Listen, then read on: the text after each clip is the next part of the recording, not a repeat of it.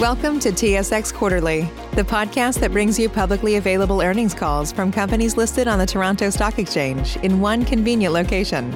Gone are the days of looking through confusing websites. You'll find the important information right here. Enjoy the call.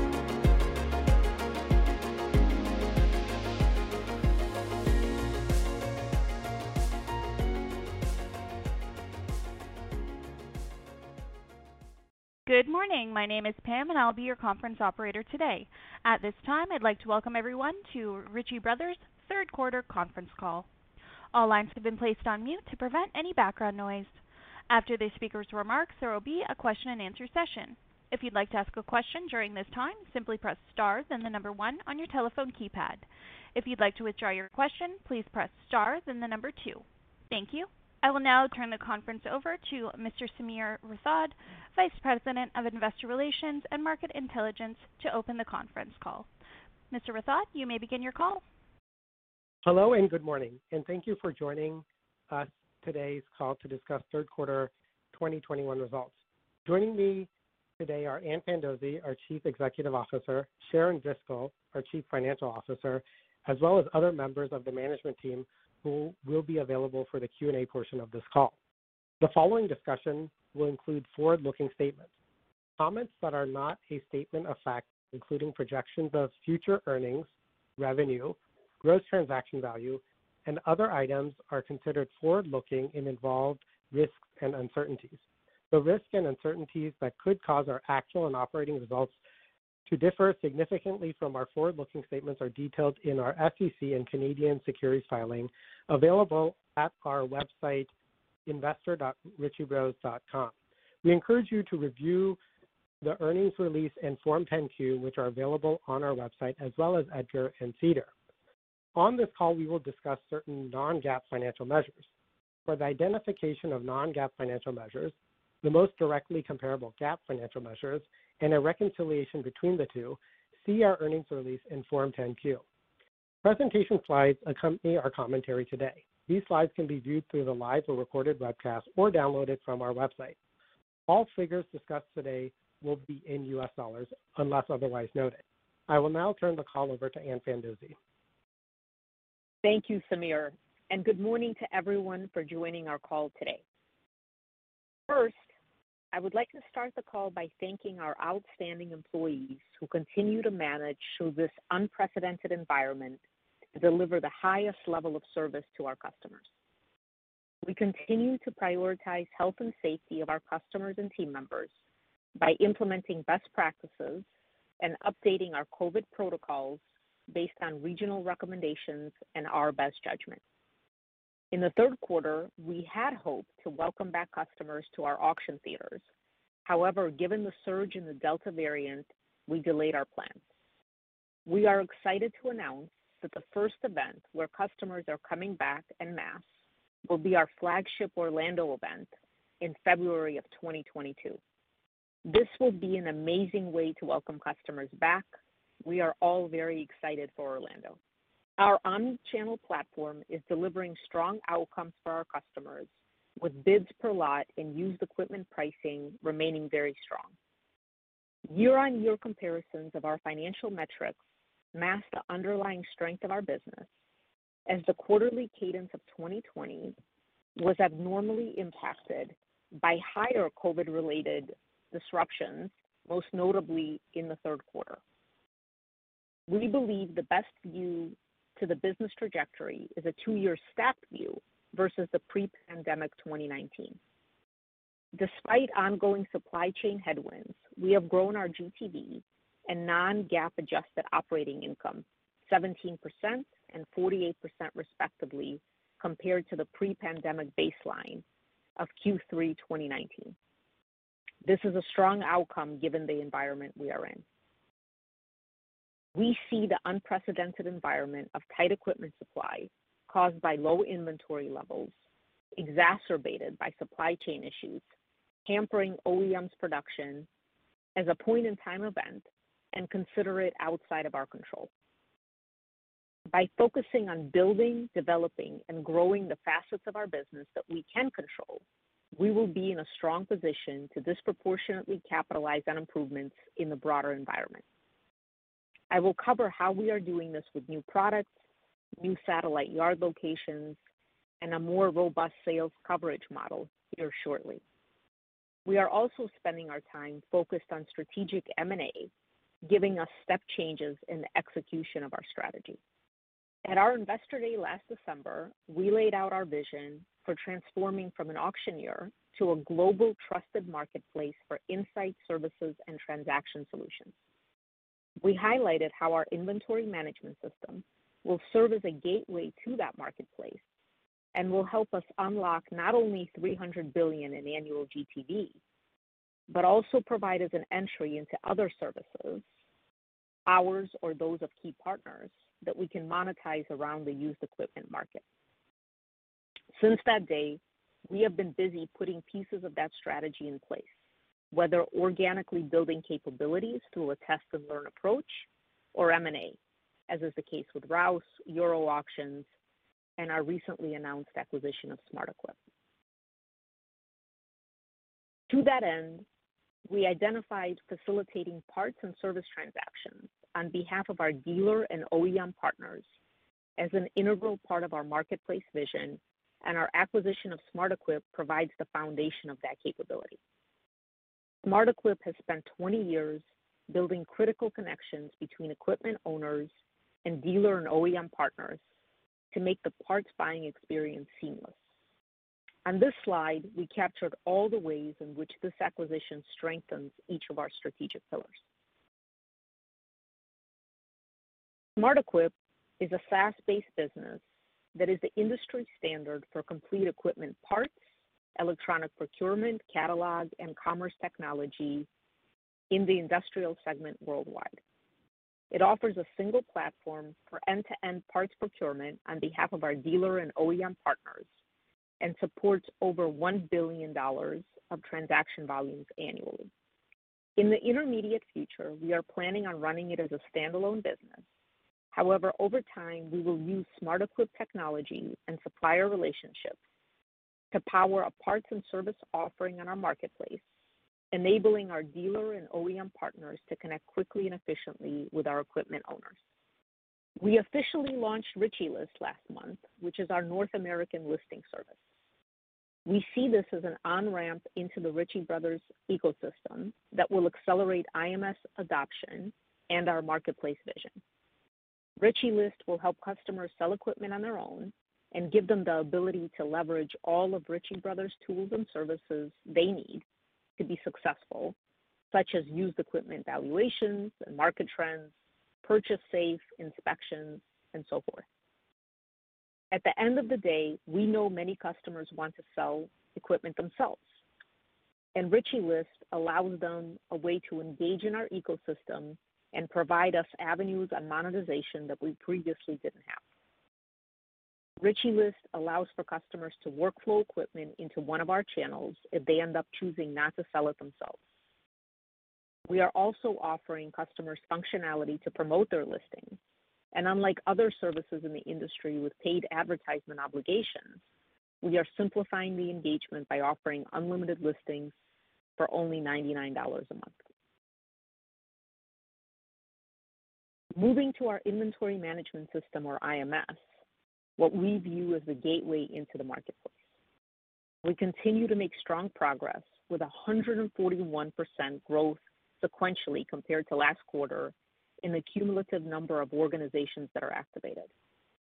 We are slowly migrating our transactional workflow into IMS, providing for a better customer experience. We are very pleased and excited about the journey we are on, both with our customers and our partners. We also continue to scale our satellite yard strategy with the opening of 8 new locations in the quarter. On this slide, you can see Phase 1 and Phase 2. Phase 1 are the sites located internationally that we use to test our growth hypothesis in 2020, and Phase 2 is everything we have done this year to begin to scale.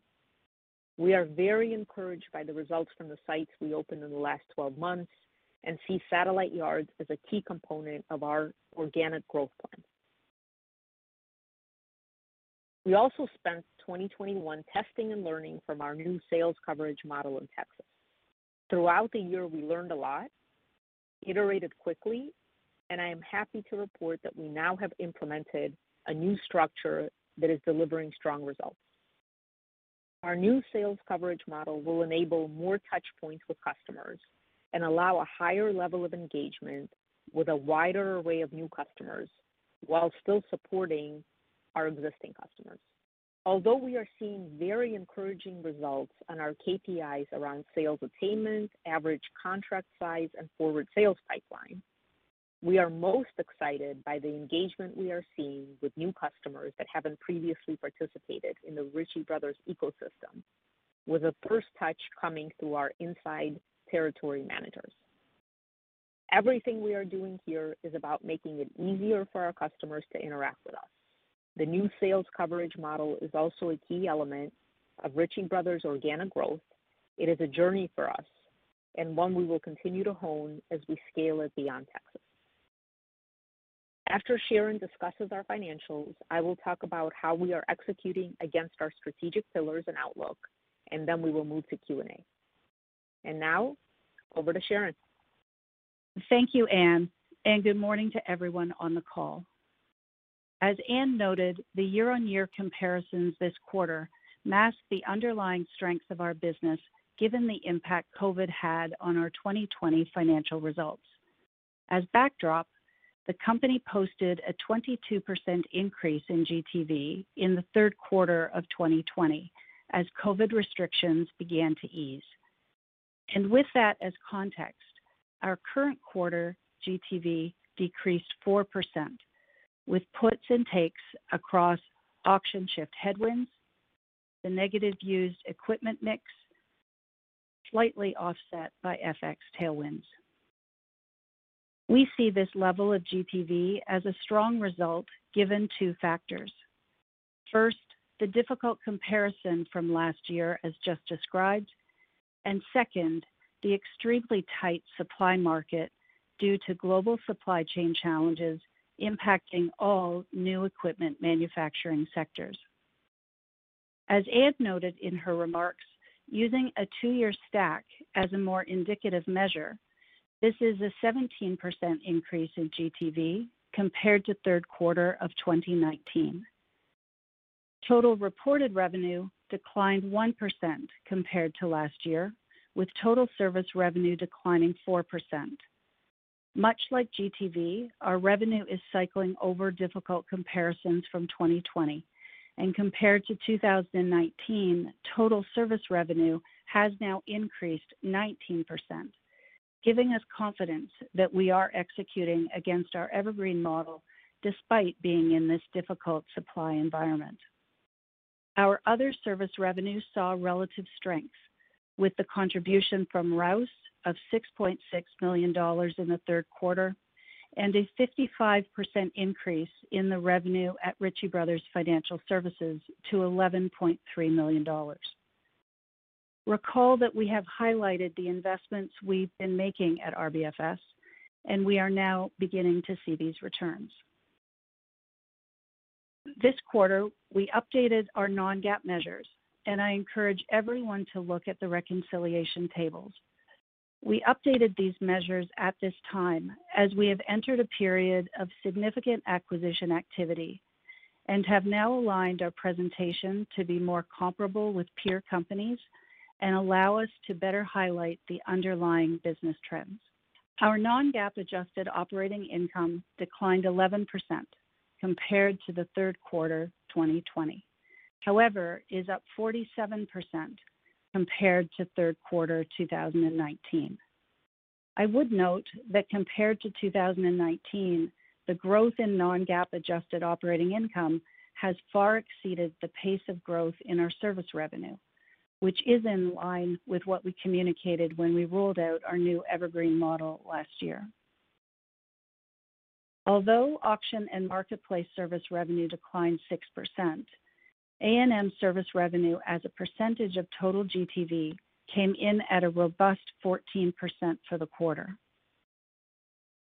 Inventory sales tend to be lumpy, and they increased 6%, driven by strength in our international region and our government sector, marginally offset by some weakness in the U.S. and Canada. Inventory returns came in at 10.8%, which is down compared to 2020, resulting primarily from the mix impact of our amended government contracts. Overall, we are pleased with our revenue rate performance as both profit on inventory sales and service revenues improved versus prior year.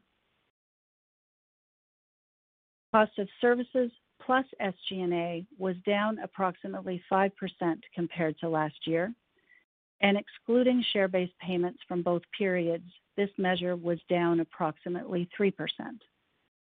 We broadly see this as a good result and in line with the decline of service revenue of 4%, particularly in a smaller volume quarter.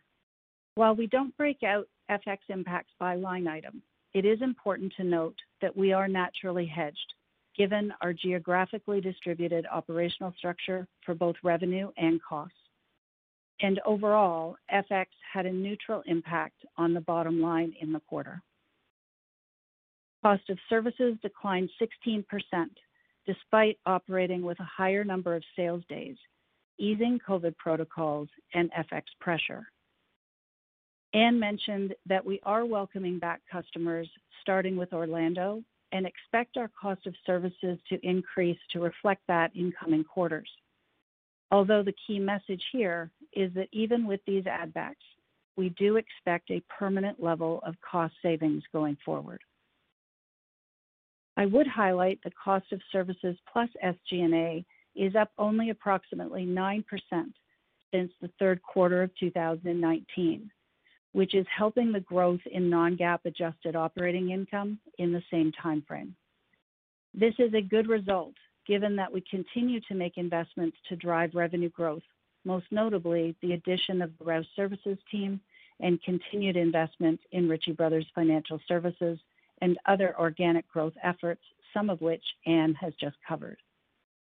I would like to note that we expect our core SG&A run rate, excluding share-based payments, as well as any impact of the SmartEquip acquisition, to be up mid-single digits compared to the fourth quarter of last year.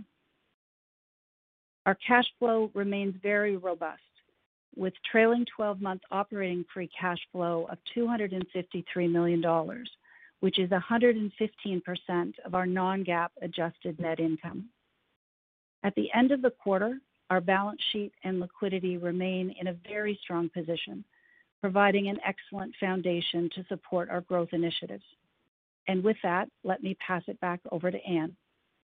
Thanks, Sharon. I am very pleased with the quarter as we made excellent progress on accelerating our strategy of becoming the trusted global marketplace for insight services and transaction solutions for commercial assets. On this slide, you can see we've been busy working on many initiatives, the biggest of which I covered in my discussion earlier. Now, turning to current trends and outlook, there is no change in our view here.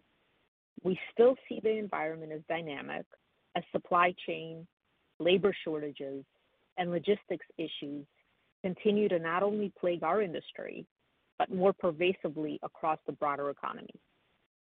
Specifically, we continue to see equipment tightness here in the fourth quarter.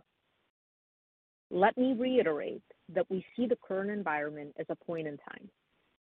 We know for certain that while inventory sits out there, it continues to age and will ultimately require a disposition solution.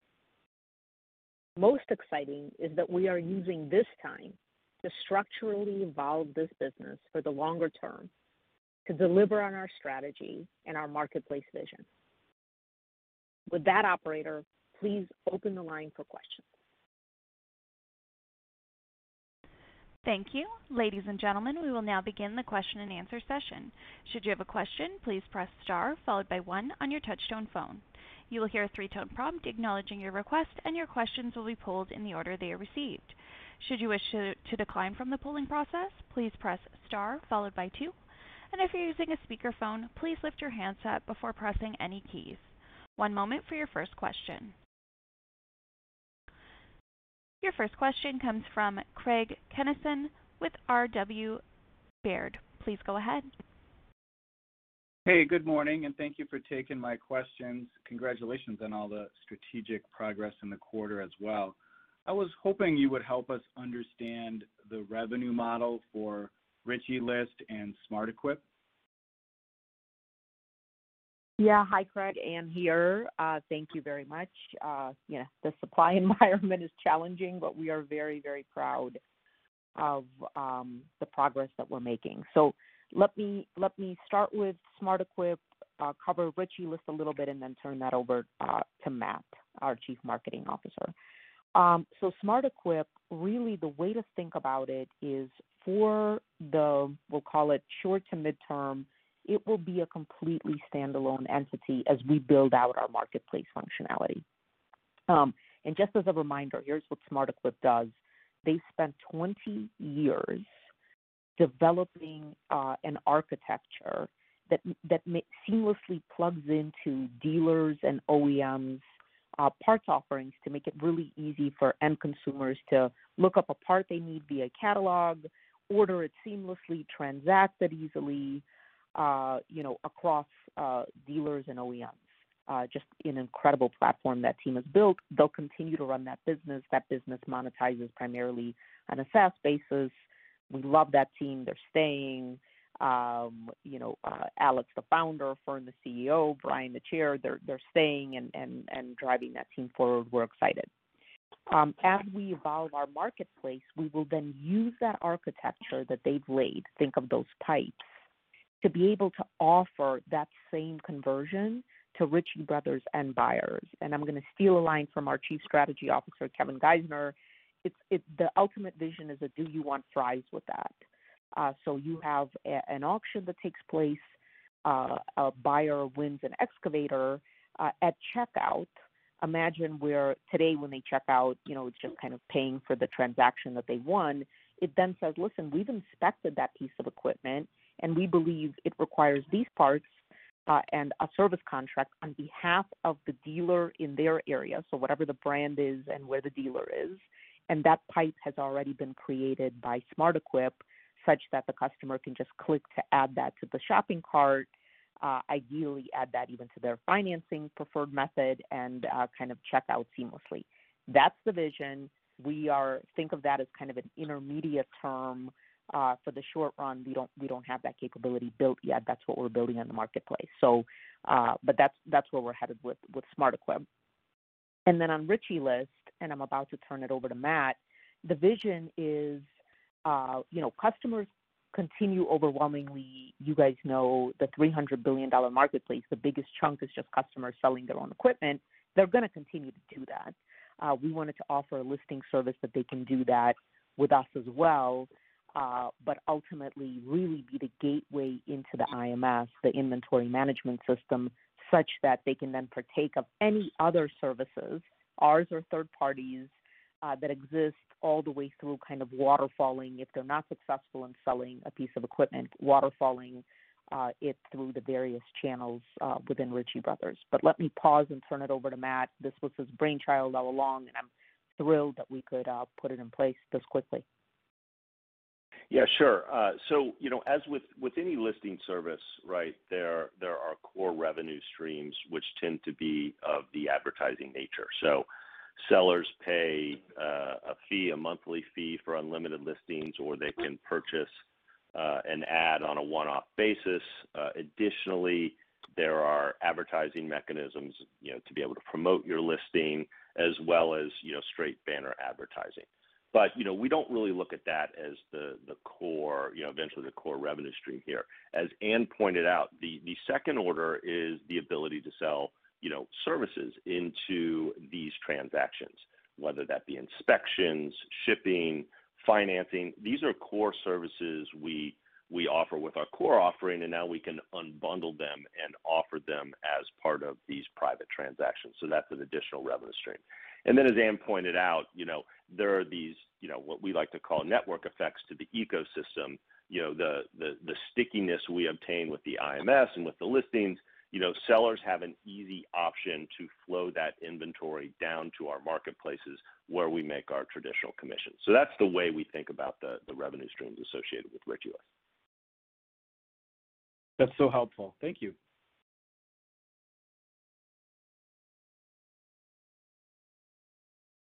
Your next question comes from Cherilyn Radbourne with TD Securities. Please go ahead. Thanks very much and good morning. So Anne, in terms of new equipment supply and the knock-on impact on used equipment supply, can you just update us on your current thinking on the duration of the supply chain issues that are constraining new equipment production? Yes. Hello, Cherilyn. We review the world. You guys have now gotten to know me. It's been, I can't even believe it, since we started this journey together, knocking on the door of 2 years here. We view the world as in our control, out of our control. When I normally say those words, the out of our control is the smaller part. The in our control is the larger part. And as you saw with the initiatives, that's clearly the case with our workload. But in terms of the backdrop, it is unquestionably having a very significant impact. And I'll just bring you guys through kind of the journey we've been through. You are monitoring it as close as we are, so you understand.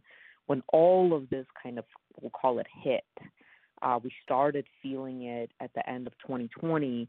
All the talk from the OEMs was about, we should be caught up in the first half of 2021, and candidly, we built our plans accordingly. And then the chip shortages were exacerbated, and now they're shipping. This situation unquestionably is getting worse, not better. OEMs came forward and said, okay, first half is not going to happen. It's most likely going to be the second half. And now, as we're very closely watching announcements of the OEMs. They're clearly saying it's not going to be this year. It's going to be next year where things actually get better. And what we're seeing in the fourth quarter is that the tightening is actually getting worse, not better, as expected.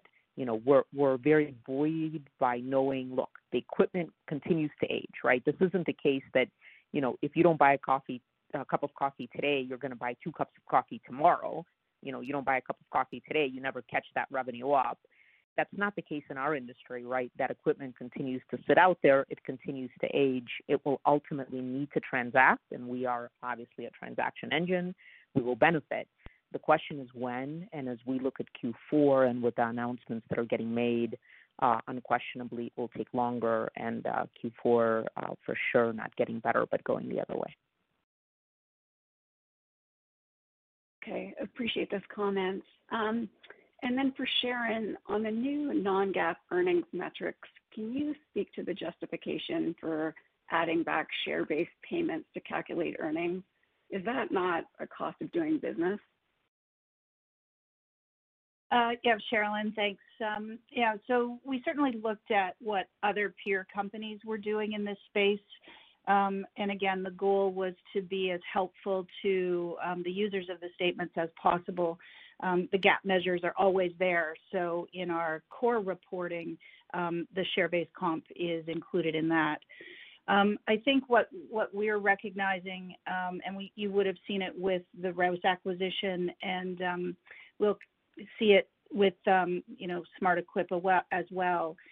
As you bring on new acquisitions, the costs related to those, which sometimes include a portion of the proceeds going into share-based compensation, just unfortunately continue to dilute your performance.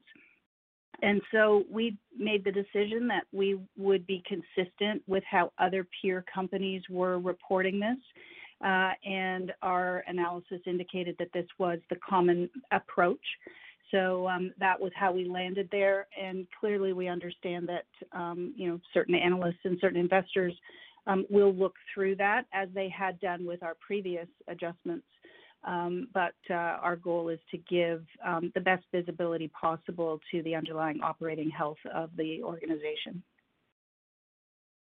And if I could just ask a quick follow-up, how should we think about the share-based payments add back? and how to model that in Q4 and going forward? Obviously, it's going to increase.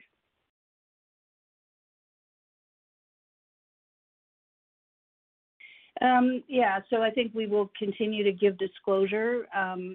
Certainly past trends would be indicative, and it really is going to be newer acquisitions that cause that to ramp up.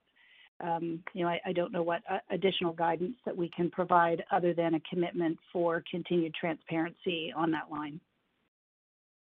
Yeah, and if I can just add, Sharon answered it very well. Understand we take actions as a management team to ensure the health and wellness of this business. So, for example, when we acquired Rouse, we asked for a meaningful portion of their proceeds to be rolled into Ritchie Brothers stock, both as a retention and, candidly, as a combined bet on the come of being aligned with our shareholders and what we're acquiring this company to do and build together. That's the same MO we took with SmartEquip, to Sharon's point, any future acquisitions. So what we didn't want is those decisions that are kind of for the long run benefit of the business, but have a short-term accounting implication to mask the underlying health of the business. That's the intent. There's no other intent behind it. Okay, I'll pass it over. Thanks. Your next question comes from Lawrence DeMaria with William Blair & Company. Please go ahead. Thanks. Good morning. As far as the IMS, obviously you gave the numbers around the growth sequentially. Can you talk about the engagement in terms of transaction volume and logistic and services revenue that these engaged organizations are using and the type of customers you're signing up? In other words, is it dealers or is it end users such as fleets? Thank you. Hi, Larry. Ann Fandozzi here again. I'll take that question. So,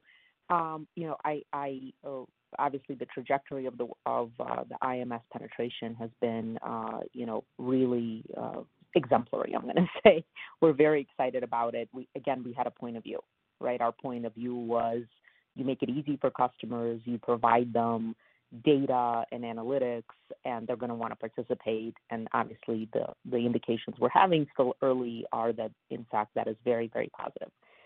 The page we showed is really our focus. So our focus right now is, think about kind of the network effect and how that starts going. It starts with the number of organizations for us, right? Just can we get people in? Can we get them perusing around the data and analytics? Can we get them excited? The next phase will be all about, when that's steady state. So before I talk about the next phase, that has been almost entirely focused on kind of regional customers, if you will, not large strategic accounts and dealers and big entities.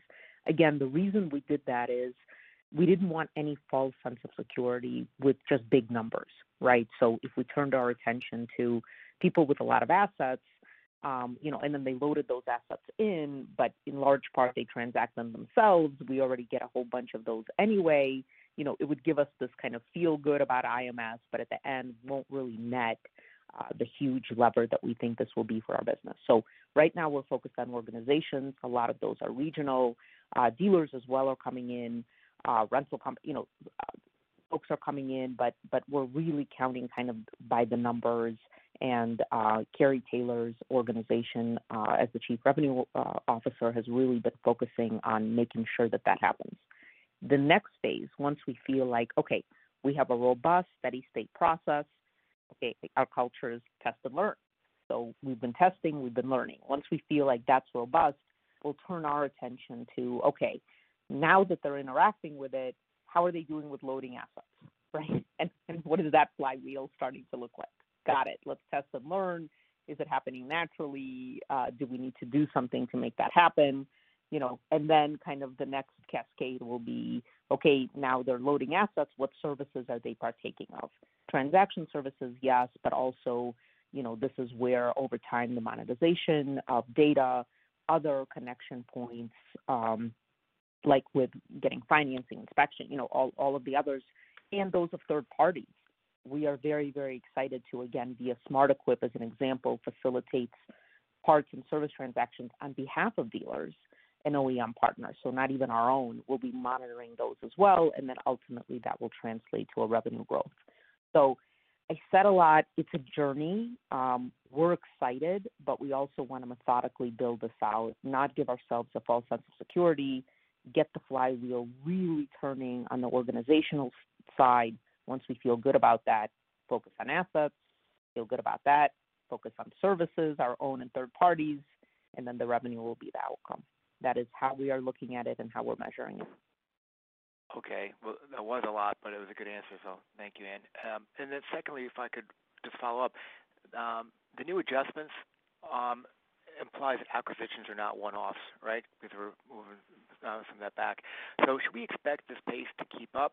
And, what does the pipeline look like for M&A, or is this a heavy year and, back to focusing on the core? Thanks.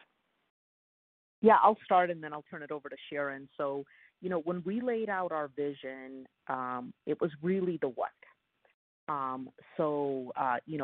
We laid out a very, very clear vision of transforming to this trusted global marketplace for insight services and transaction solutions.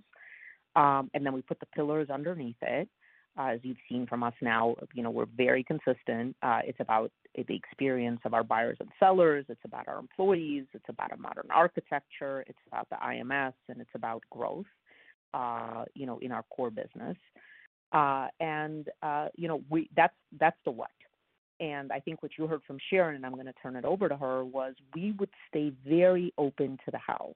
And the how will come in the form of organic initiatives, like the go-to-market model in Texas, like the yards, like the Ritchie, these kinds of things that we're doing on our own. But if we find opportunities to step change either the impact of these things, as in the case of the Euro acquisition, or the time to market of these things, as in the case of the Rouse acquisition or Smart Equip, we would take an M&A lens.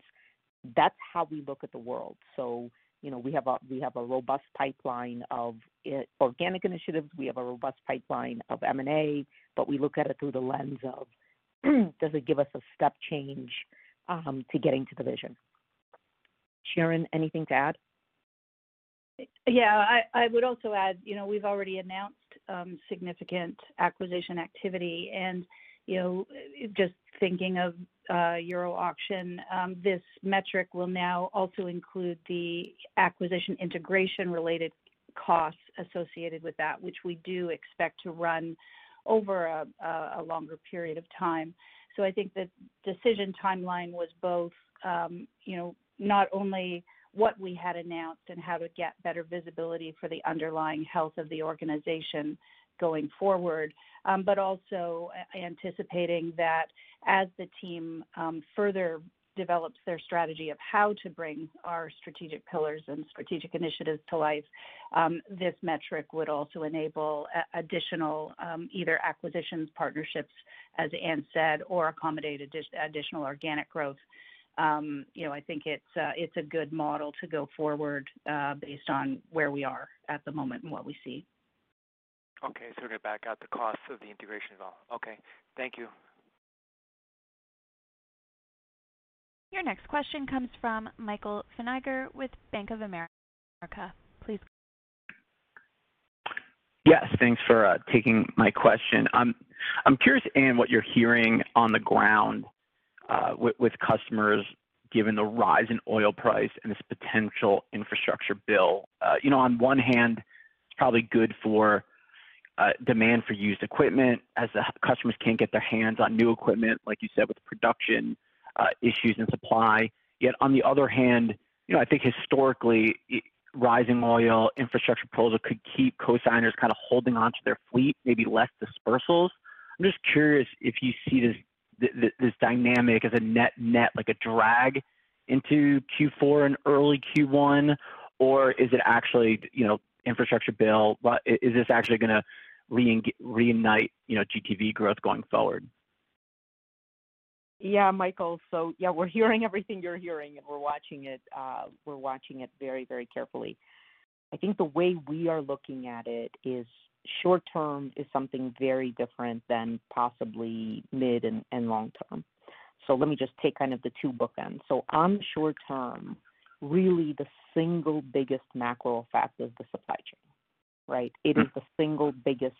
It is so overwhelmingly, and again, it's not, we wish it was just chip shortage. It's chip shortage, it's shipping, it's, ports getting backlog. I mean, it's just everything under the sun.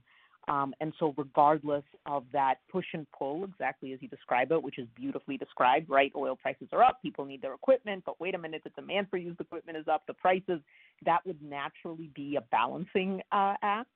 Here, the backdrop of the environment is overwhelmingly causing, a drought in equipment supply.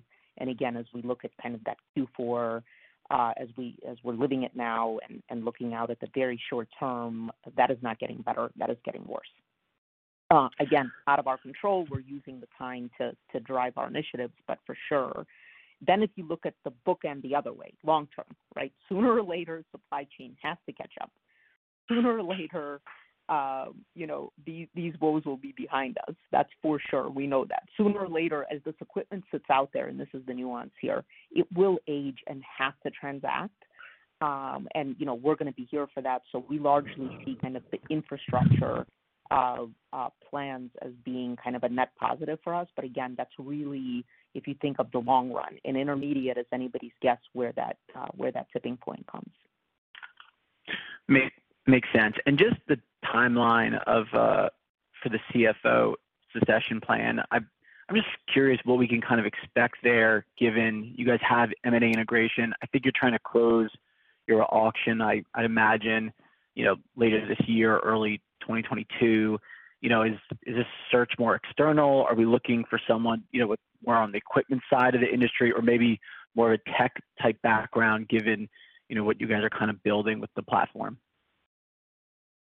Yeah, so, well, the first headline is, this is why Sharon disclosed her plan so early, to give us plenty of time to find the right person. So first of all, for those of you, we're not on video, we're not in person, Sharon turned 60, but she looks decades younger, amen.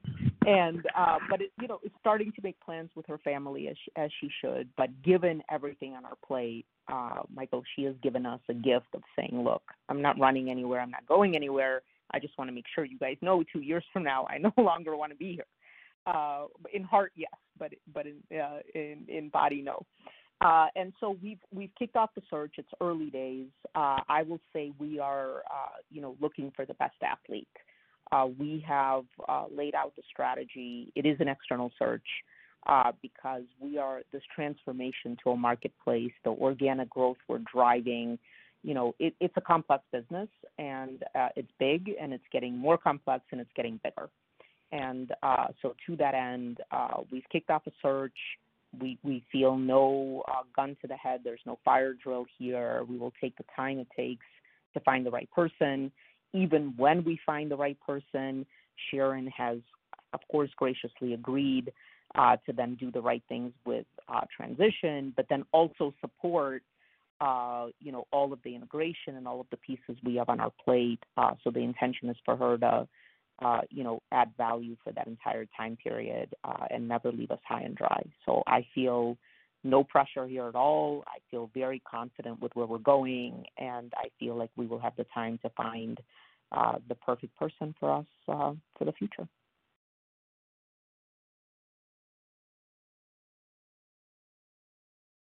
Your next question comes from Brian Fast with Raymond James. Please go ahead. Thanks, and good morning. Just the one question for myself, but just looking if you could elaborate on what gave you confidence to expand the satellite yard model, and maybe what costs are associated with bringing these online. Yeah, so let me start, and then I'm going to turn it over to Jim Kessler, our President and Chief Operating Officer. We are a test and learn culture. So we had a point of view, and that point of view said, what sellers want, they're clearly asking for the most money in their pocket. That is what they want, right? When they come to Ritchie Brothers, they say, here you go for a piece of equipment. We want the most money in our pocket. We had a point of view that said if we put yards closer to those sellers, we will both make it easier to do business with us, but really drive the transportation costs down. That was the hypothesis. Then we set up a whole set of KPIs around it to test and learn, and then gain confidence. So let me pause there and then turn it over to Jim on what all of that was. Yep, no, perfect. Thanks, Ann. And similar to what we talked about last quarter, in the satellite yards and the pilot that we have, seeing new customers from a seller standpoint greater than our existing yards, and then also the flow through that we can see for the satellite yards, and kind of think about 5 acres of land, very few people, less than 5. Not a lot of investment that's needed besides, setting up systems and some very basic stuff. So very high flow through. So when you look at GTV per square foot, dramatically better than our larger yards that we have. So those 2 metrics were the main ones that we looked at, that we wanted to continue our pilot, which what we're continuing was really our original thesis to get up to the number of yards that we thought were good enough to really find the answer to this question. So it's still early days, especially here in the U.S. Our European business has a little bit more time behind it, where we're seeing some very exciting numbers, but very early here in the U.S. to come up with an answer. But we're right at the point where we consider we have a full pilot in place right now to be able to answer all these questions. But early indications we're very excited about. Okay, that's it for me. Thanks. Ladies and gentlemen, as a reminder, should you have any questions, please press star 1. Your next question comes from Sabahat Khan with RBC Capital Markets. Please go ahead. Great. Thanks, and good morning. Just following up on the comments around the satellite sites. I guess with the addition of those, are you considering any site closures of maybe legacy sites over the next few years, or is that still under consideration? Yeah, so let me take that. Go ahead, Ann. No, go ahead, Ann. No, I was about to just start and then turn it over to Jim. So just as a reminder that our point of view on these satellite yards is a very, very different view of our larger yards. So kind of, again, historically when we were live auctioneers, and then I'm turning it over to Jim, right, it was more about the auditorium and about sale day and about, that kind of point of view. Obviously, we've been transitioning our business to a different model where it's, obviously all of the transactions are online because of COVID, but what we want is kind of that blend of, allowing customers the ability to, obviously give us care, custody, and control of their equipment. They no longer want it. They don't need it. We take it, we market it, we spiff it up, we inspect, we do all of that stuff. But we really see kind of a hybrid model going forward, and kind of a use of those legacy sites and the new satellite yards is kind of, I'm going to steal Jim's words and I'm going to turn it over to him, as kind of a hub and spoke approach of how we're going to go to market. But with that, Jim, sorry I interrupted. Back over to you. No, perfect. And I was just going to add, just I'm sure like a lot of companies, we have a robust process of how do we evaluate sites and where do we need new sites? Is there a site that we should be thinking about that we need to move on from? So we have a robust process that we go through quarterly between the sales team, the operational team, to make that evaluation. And right now we are very happy with all of our open sites, and we have decided as part of the satellite test to reopen one of the yards that we closed in Raleigh. And that's part of our satellite yard. But we have a process that we look at, and making sure the profitability and the returns that we expect to get from our network. But we have a process, and that includes, is there a new state where we should have a hub and create a spoke model? Is that a new country, international? But that's something that we kind of do quarterly. Okay, great. And then just a second one on, there's a lot of discussion earlier on the IMS, and you provided some good color on the different phases that you're thinking about as that ramps up. I guess, do you have some timelines, or even internally how you're thinking about how long it might take for each phase to kind of build up? Is it sort of number of units, customers? Just trying to get an idea of how we should think about that platform as sort of fully ramping up over the next few years.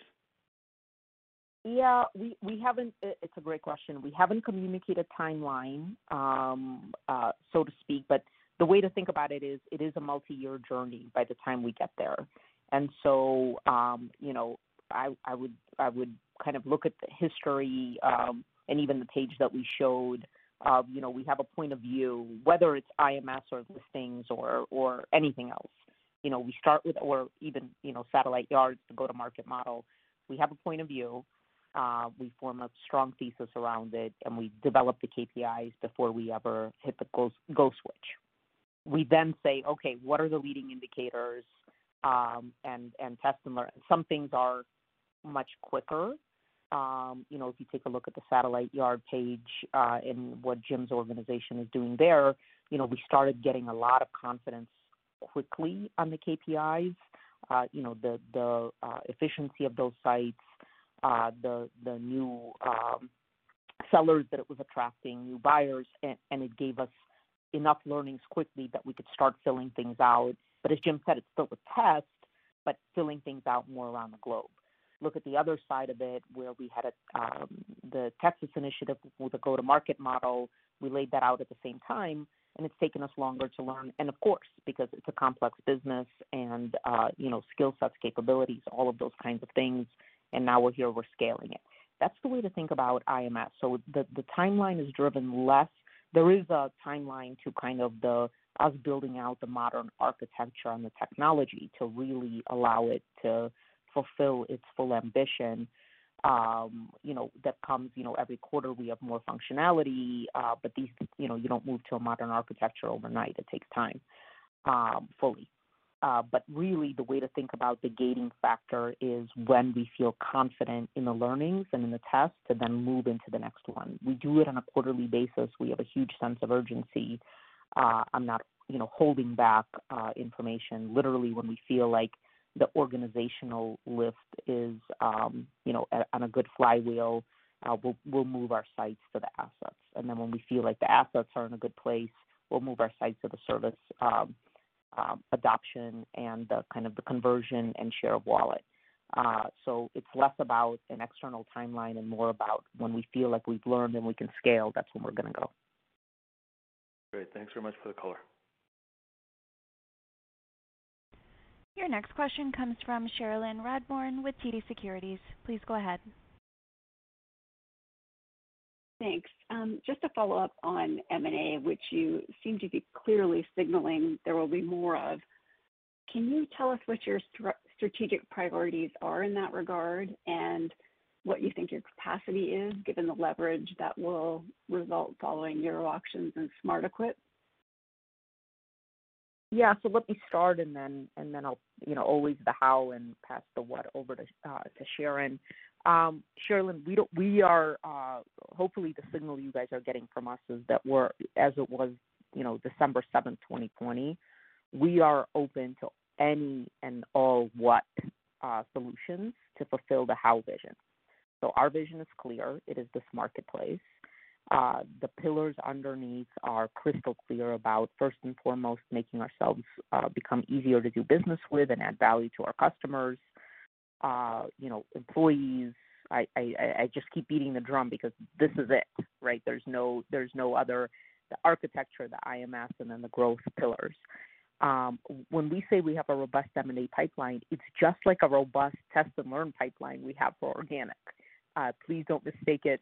Both are robust. So literally the KPIs around when and if we do M&A, when and if we invest in something organically, when and if we partner with someone is all about the KPIs of, speed, efficiency, and kind of driving this vision forward. So that is how we evaluate everything that's we're looking at. But again, the prioritization is around getting to that marketplace and then fulfilling the vision of each of those 5 pillars. That is it. That is our focus. Sharon, do you want to add anything on the how?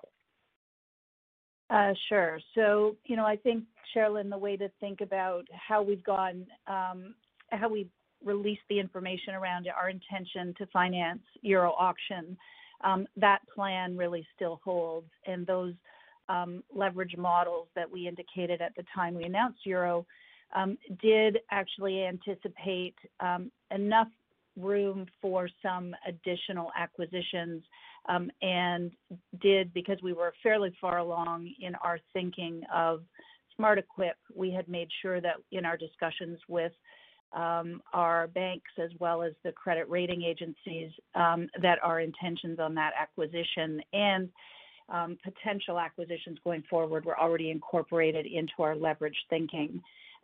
So, certainly once we put the bonds in place for Euro, once the Euro transaction completes, we will be reprioritizing some debt repayment strategies to be able to get that, debt level back down to a more comfortable leverage range.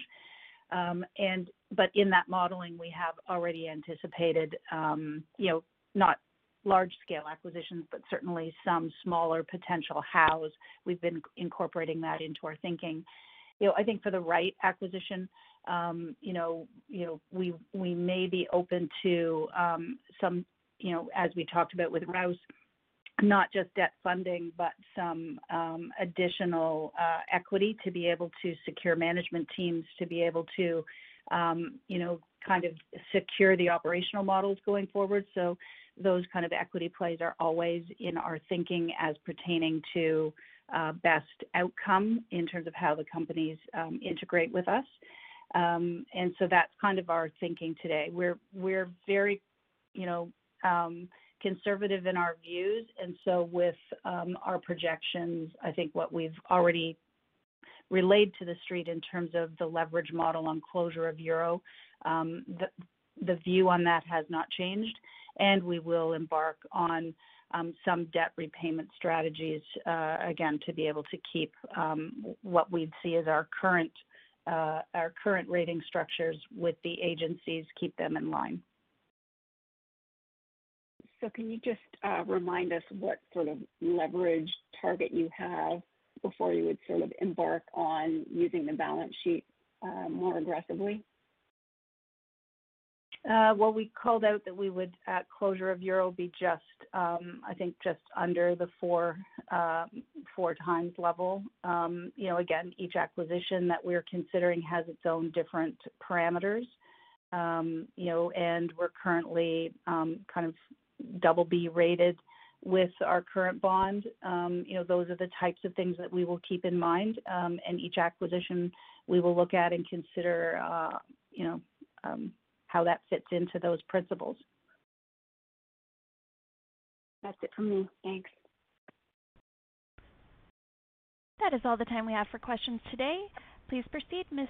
Fendozzi. Thank you so much. I'm just going to take a little minute, less than a minute, to really thank everyone on this call. I'm going to start with actually thanking our team members, many of whom listen in, thanking our partners, and thanking all of you for taking the time. Again, as we take a look at the future, hopefully you guys picked up the message that, we are very excited. We're bullish about where we're headed, but the reality of the marketplace we find ourselves in and what we are facing in Q4 is real. It's a point in time, but it is real and something that, we are dealing with, as is the rest of the marketplace. But with that, thank you again for joining us. And hopefully everybody has a wonderful and safe weekend. Bye-bye. Ladies and gentlemen, this concludes your conference call for today. We thank you for participating and ask that you please disconnect your lines. Have a great day. At Parker, our purpose is simple.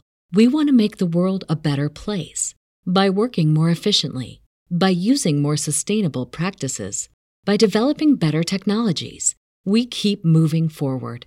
With each new idea, innovation, and partnership, we're one step closer to fulfilling our purpose every single day. To find out more, visit parker.com/purpose. Parker, engineering your success. What does innovation sound like? It sounds like the luxury of being in the moment with your customer, client, or patient. It sounds like having the right information right when you need it. It sounds like being at your best for your customers and your business, thanks to Hyland's intelligent content solutions that improve digital processes. Innovators everywhere are able to do their thing better, whatever that thing is. Now, who doesn't like the sound of that? Hyland, for innovators everywhere. Visit hyland.com.